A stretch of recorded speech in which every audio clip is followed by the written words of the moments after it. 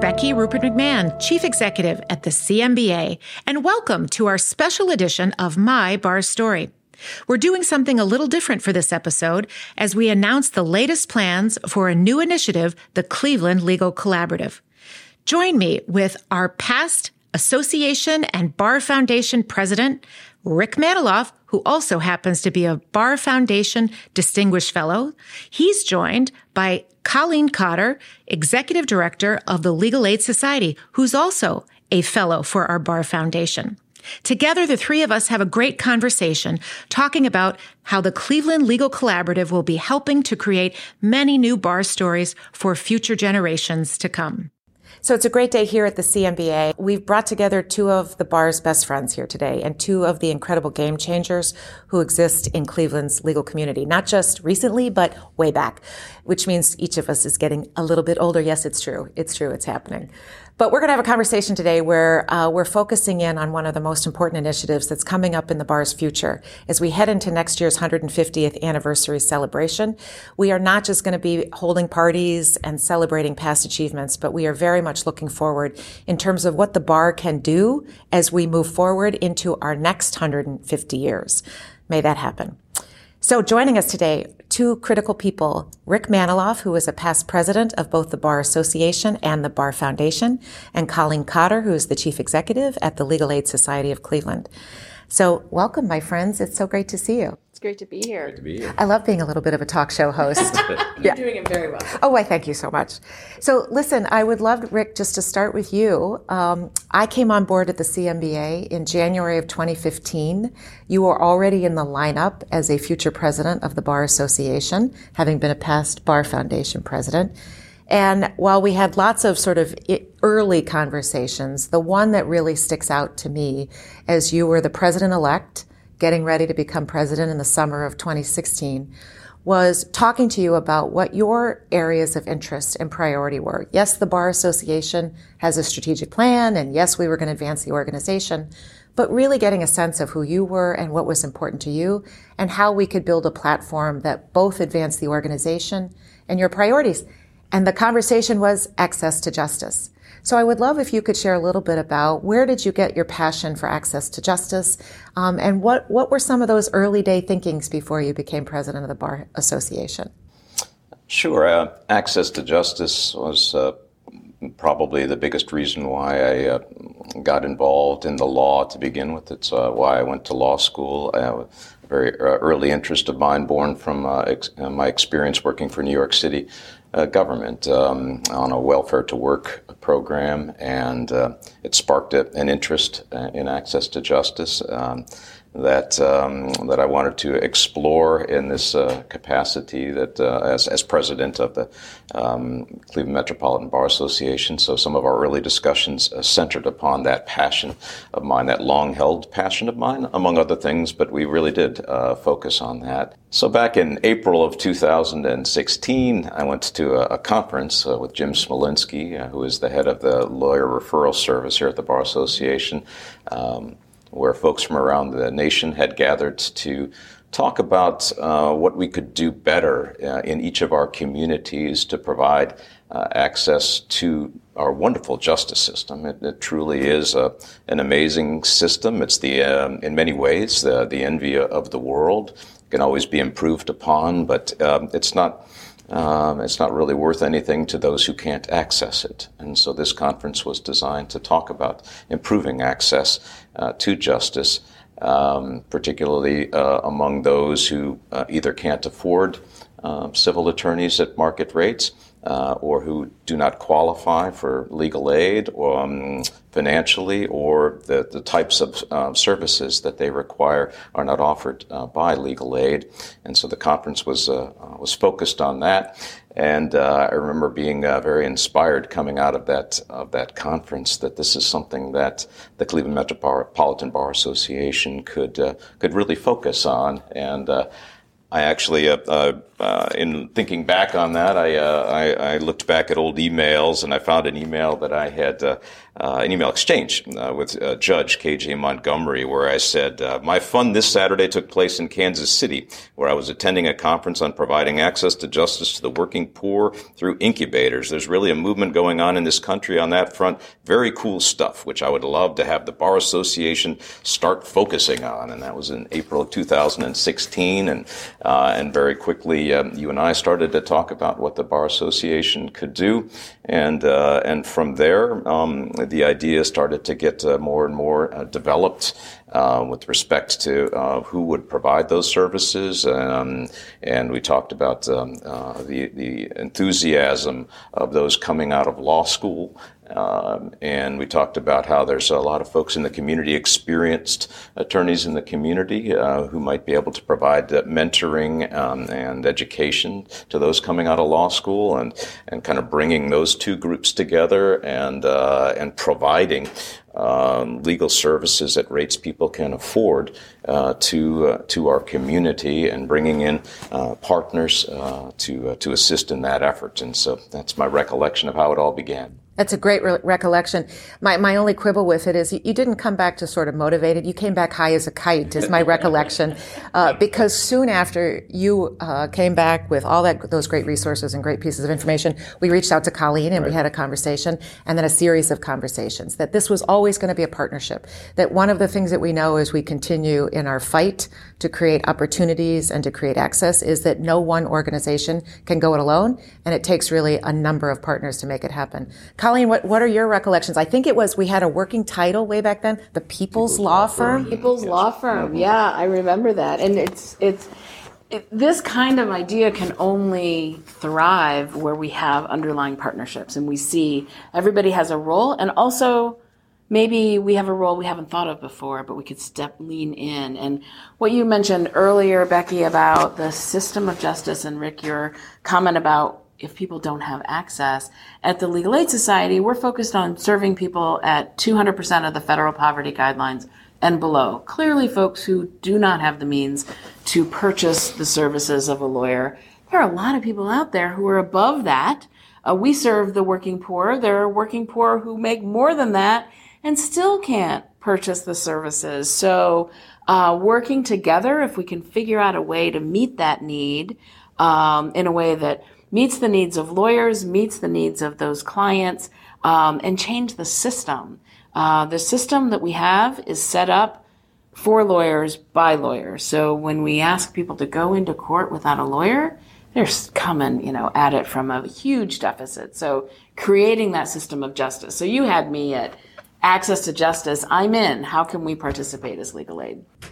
Fantastic. And people are probably wondering, so why are we here in 2022 and this hasn't happened yet? And so I'll just say, clearly a lot of things happened. We were in the process collectively working, not only our organizations, we also brought in the deans at both Case Western Reserve School of Law, as well as Cleveland Marshall College of Law.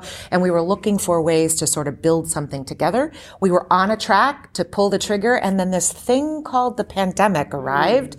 Yeah, I remember Friday, March 13th, 2020 very well, as we closed our doors here at the CMBA without any idea on anybody's parts about what was to come. So while we got delayed, which was unfortunate because the world disrupted, the cool thing is I think it gave us a great opportunity to sort of continue to look forward, to gather our resources, and to really now sort of leverage the momentum that is going to be building here in Cleveland as the CMBA celebrates its 150th anniversary next year, with all eyes on what can we do, not just to celebrate the past, but to look forward and to really plan for how can we continue to serve the community going forward. And so that's what brings us here together in the fall of 2022 on a beautiful sunny day, is to talk about the future. So our People's Law Firm has morphed into a concept called the Cleveland Legal Collaborative. And the idea is that we're going to bring together not only those who are in need, the working poor, as you've described, Colleen, who really make too much money in some instances to qualify for legal aid, but are still those that are unable to get access to high quality lawyers at a price that they can afford. So one of the underpinnings of the Cleveland Legal Collaborative concept then and now is that we're going to create this triangle of opportunity where we're going to tap into the more seasoned lawyers who are in our community, who day in and day out are giving back, but maybe some who haven't yet found the right opportunity to connect with the next generation of lawyers, those that are either just coming out of law school or in the first couple of years of practice, who have an absolute commitment to doing right by the community and to social justice and to creating even more opportunities for access. Bringing those two groups together, what do you think, Rick? What do you see among your friends, your peers and colleagues? What do you think the more seasoned and experienced lawyers are going to say about this opportunity, and what do you think they have to bring? I and a lot of other of my colleagues that I've worked with for decades have accumulated a lot of experience and expertise in various areas of the law. And the more expertise and experience we accumulate, the more we feel like we want to share that experience and that expertise with the younger generations coming through. And in that way, we leave a legal legacy behind us. That we don't just shut the door when we retire and that's it, but we can help train and mentor the next generation of lawyers coming through the ranks. And there's a lot of meaning to be found in leaving that kind of a legacy in the legal community. And so I and a lot of my colleagues, senior attorneys, are looking for opportunities and ways to connect and programs that can help us to do that. Fantastic. Colleen, you guys at the Legal Aid Society, you've had a volunteer lawyers program for, 145 years? Something like that? Something like that. Something like that. And you've seen day in, day out the value of bringing more experienced lawyers together with the next generation of lawyers, whether it's through brief advice clinics, whether it's through volunteer cases that lawyers take on. What do you think sort of some of the takeaways are for both the more seasoned lawyers who may want to be interested in this? You run your Act 2 program for sure. And what do you also think then on that next generation? How do you think they're going to respond to this? I think there's going to be a huge amount of interest in the community from new lawyers and from seasoned lawyers. As you said, bringing people together, especially in today's world where we're on Zoom so much, we're working from home, people are feeling isolated. And so the opportunity to bring people together and really have that partnership, sharing, the newer lawyers have energy and information and skills to share with the seasoned folks and vice versa. So bringing them together, I think that's a great model. We've seen a great outpouring of support for our Act 2 program, volunteers who are nearing the end of their legal career and want to continue to engage, as Rick was saying, want to be together. We're forming a community. And I think that in the end is really what this is all about, is we are a community of lawyers. We are a community of people who live in the greater Cleveland area, and we're a community interested in the justice system. So what can we bring together? What can we learn from clients also? Because I think that's, an important part. Absolutely. When we have this up and running and we have new lawyers and seasoned lawyers who are together meeting the very basic needs of people in our community who are, just one paycheck away from losing their home or losing their kids, need that special assistance that only a lawyer can provide because we are licensed. This is our calling. So being able to transform and really transform our court system to a justice system, because it will do justice in those situations, I think that's going to drive people to want to jump in. Again, jumping in with legal aid and volunteering. But what we're talking about here is another step of people getting paid, but maybe thinking about the pay structure in a slightly different way to make it accessible to people. So then we have a continuum and everybody participates in the justice system. That's exactly right. Yeah. The win-win-win here is that we create opportunities for more experienced lawyers to mentor and to create that legacy, as you've described, Rick, in terms of what bringing along the next generation will look like. We get newer lawyers who are going to get the opportunity to learn how to really be high-functioning, efficient, but also incredibly high quality lawyers by delivering services that are really in need to a community that may not have access on a regular basis to easy access, high quality, affordable legal services. So it's really an exciting time to sort of bring it all together and to create this collaborative. And I want to underscore again, it's not just legal aid and the CMBA and some of our past presidents that we're bringing back into leadership roles, which I'm super excited about. It's also about opportunities to bring in our local law schools. It's opportunities to bring in other organizations that are committed to creating workforce development opportunities, senior, whether it's the Act Two program or other programs. There may be other organizations that we haven't even thought about that may be interested in coming to the table. So the great opportunity is, as always, this is a team sport where we have opportunity to bring in as many partners as might be interested in jumping on board. So, Colleen, let me ask you this question. So we've talked a lot about what the Cleveland Legal Collaborative can do for more experienced lawyers, for newer lawyers, and the services that can be provided. Do you think there might be a broader impact here on our court system and the system of justice? I think it could have a huge impact on the court system and system of justice. Our court system is set up to assuming there are lawyers on both sides. But the reality is, on the civil side of our justice system, most cases have only one lawyer involved. The other party doesn't have a lawyer because they can't afford a lawyer. And so it really has skewed the way our justice system operates. If we have lawyers on both sides, one, we have fairness. The individual who before didn't have a lawyer now has a voice and a way to use their voice. But also it changes how the court system interacts with the litigants instead of the trap of assuming, well, there's a lawyer on this side, they have an argument, there's no argument on the other side. Well, there is an argument on the other side, but it needs to be made. The thing is that our court system, our justice system is established. It's not self-actuating. People need to actually appear and present their case. And our rules are pretty complicated. And so they're designed for lawyers to present those cases. So I think the whole balance of the justice system can change the more we have the presence of lawyers in the courtroom, helping people actually present their defenses and their claims so that they can be heard and justice can be done. Absolutely. Yeah. The evolution continues.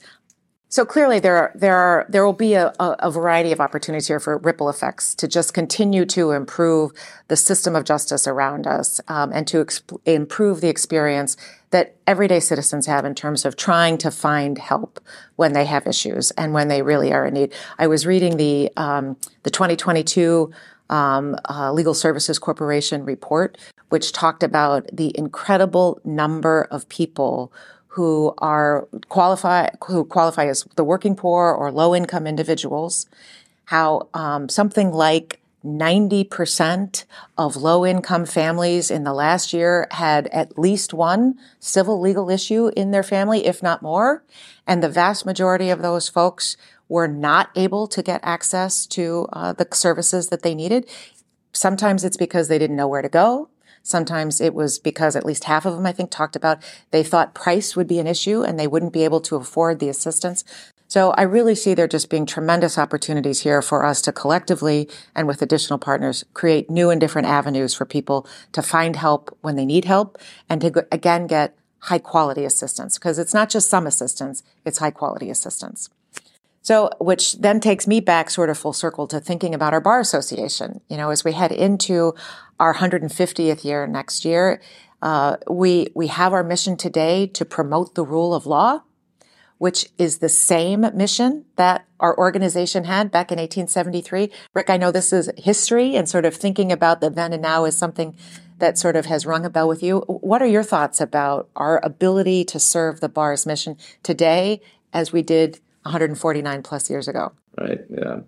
The CLC is right in line with the original mission of the Bar Association and the mission today. Back then, and you wrote about it in your Bar Journal article that appeared in the October 22 edition of the Bar Journal. Thank you for being the one person who read the, it's one of those things, if you write it, will they read it? Who knows? Who knows? But thank you for reading it.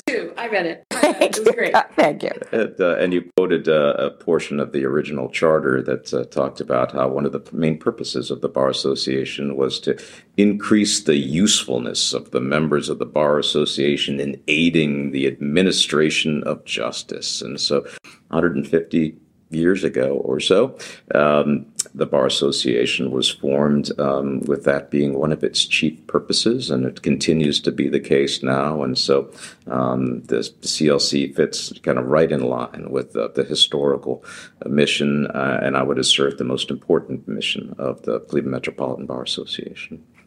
I couldn't agree more. And let me just say, sort of wrap things up by saying thank you. Thanks to both of you, your leadership and your inspiration. And I mean it when you were so enthusiastic, Rick, back in 2016. I heard the squeal of delight in your voice again when about 8 or 9 months ago, we started talking about where this is going to go. And Colleen, the partnership that the bar has had and continues to have with Legal Aid is just second to none. So the two of you, there's no way this opportunity is going to do anything other than succeed with your individual, but also your organizational and collective support. So thank you for being champions. Thank you for being leaders in our community. And thank you for being such really living legends in our legal community. I know you're going to start laughing at me here in a minute, but it's true. It's real. Two individuals have made huge impact, and together we're going to keep doing that as we build tomorrow's legacy through the Cleveland Legal Collaborative and beyond. So thank you. Thank you. Thank you. Thank you for joining us for this special My Bar Story. Watch for more details as the Cleveland Legal Collaborative continues to develop. And watch your podcast feed wherever you get your podcasts for new episodes of My Bar Story coming soon.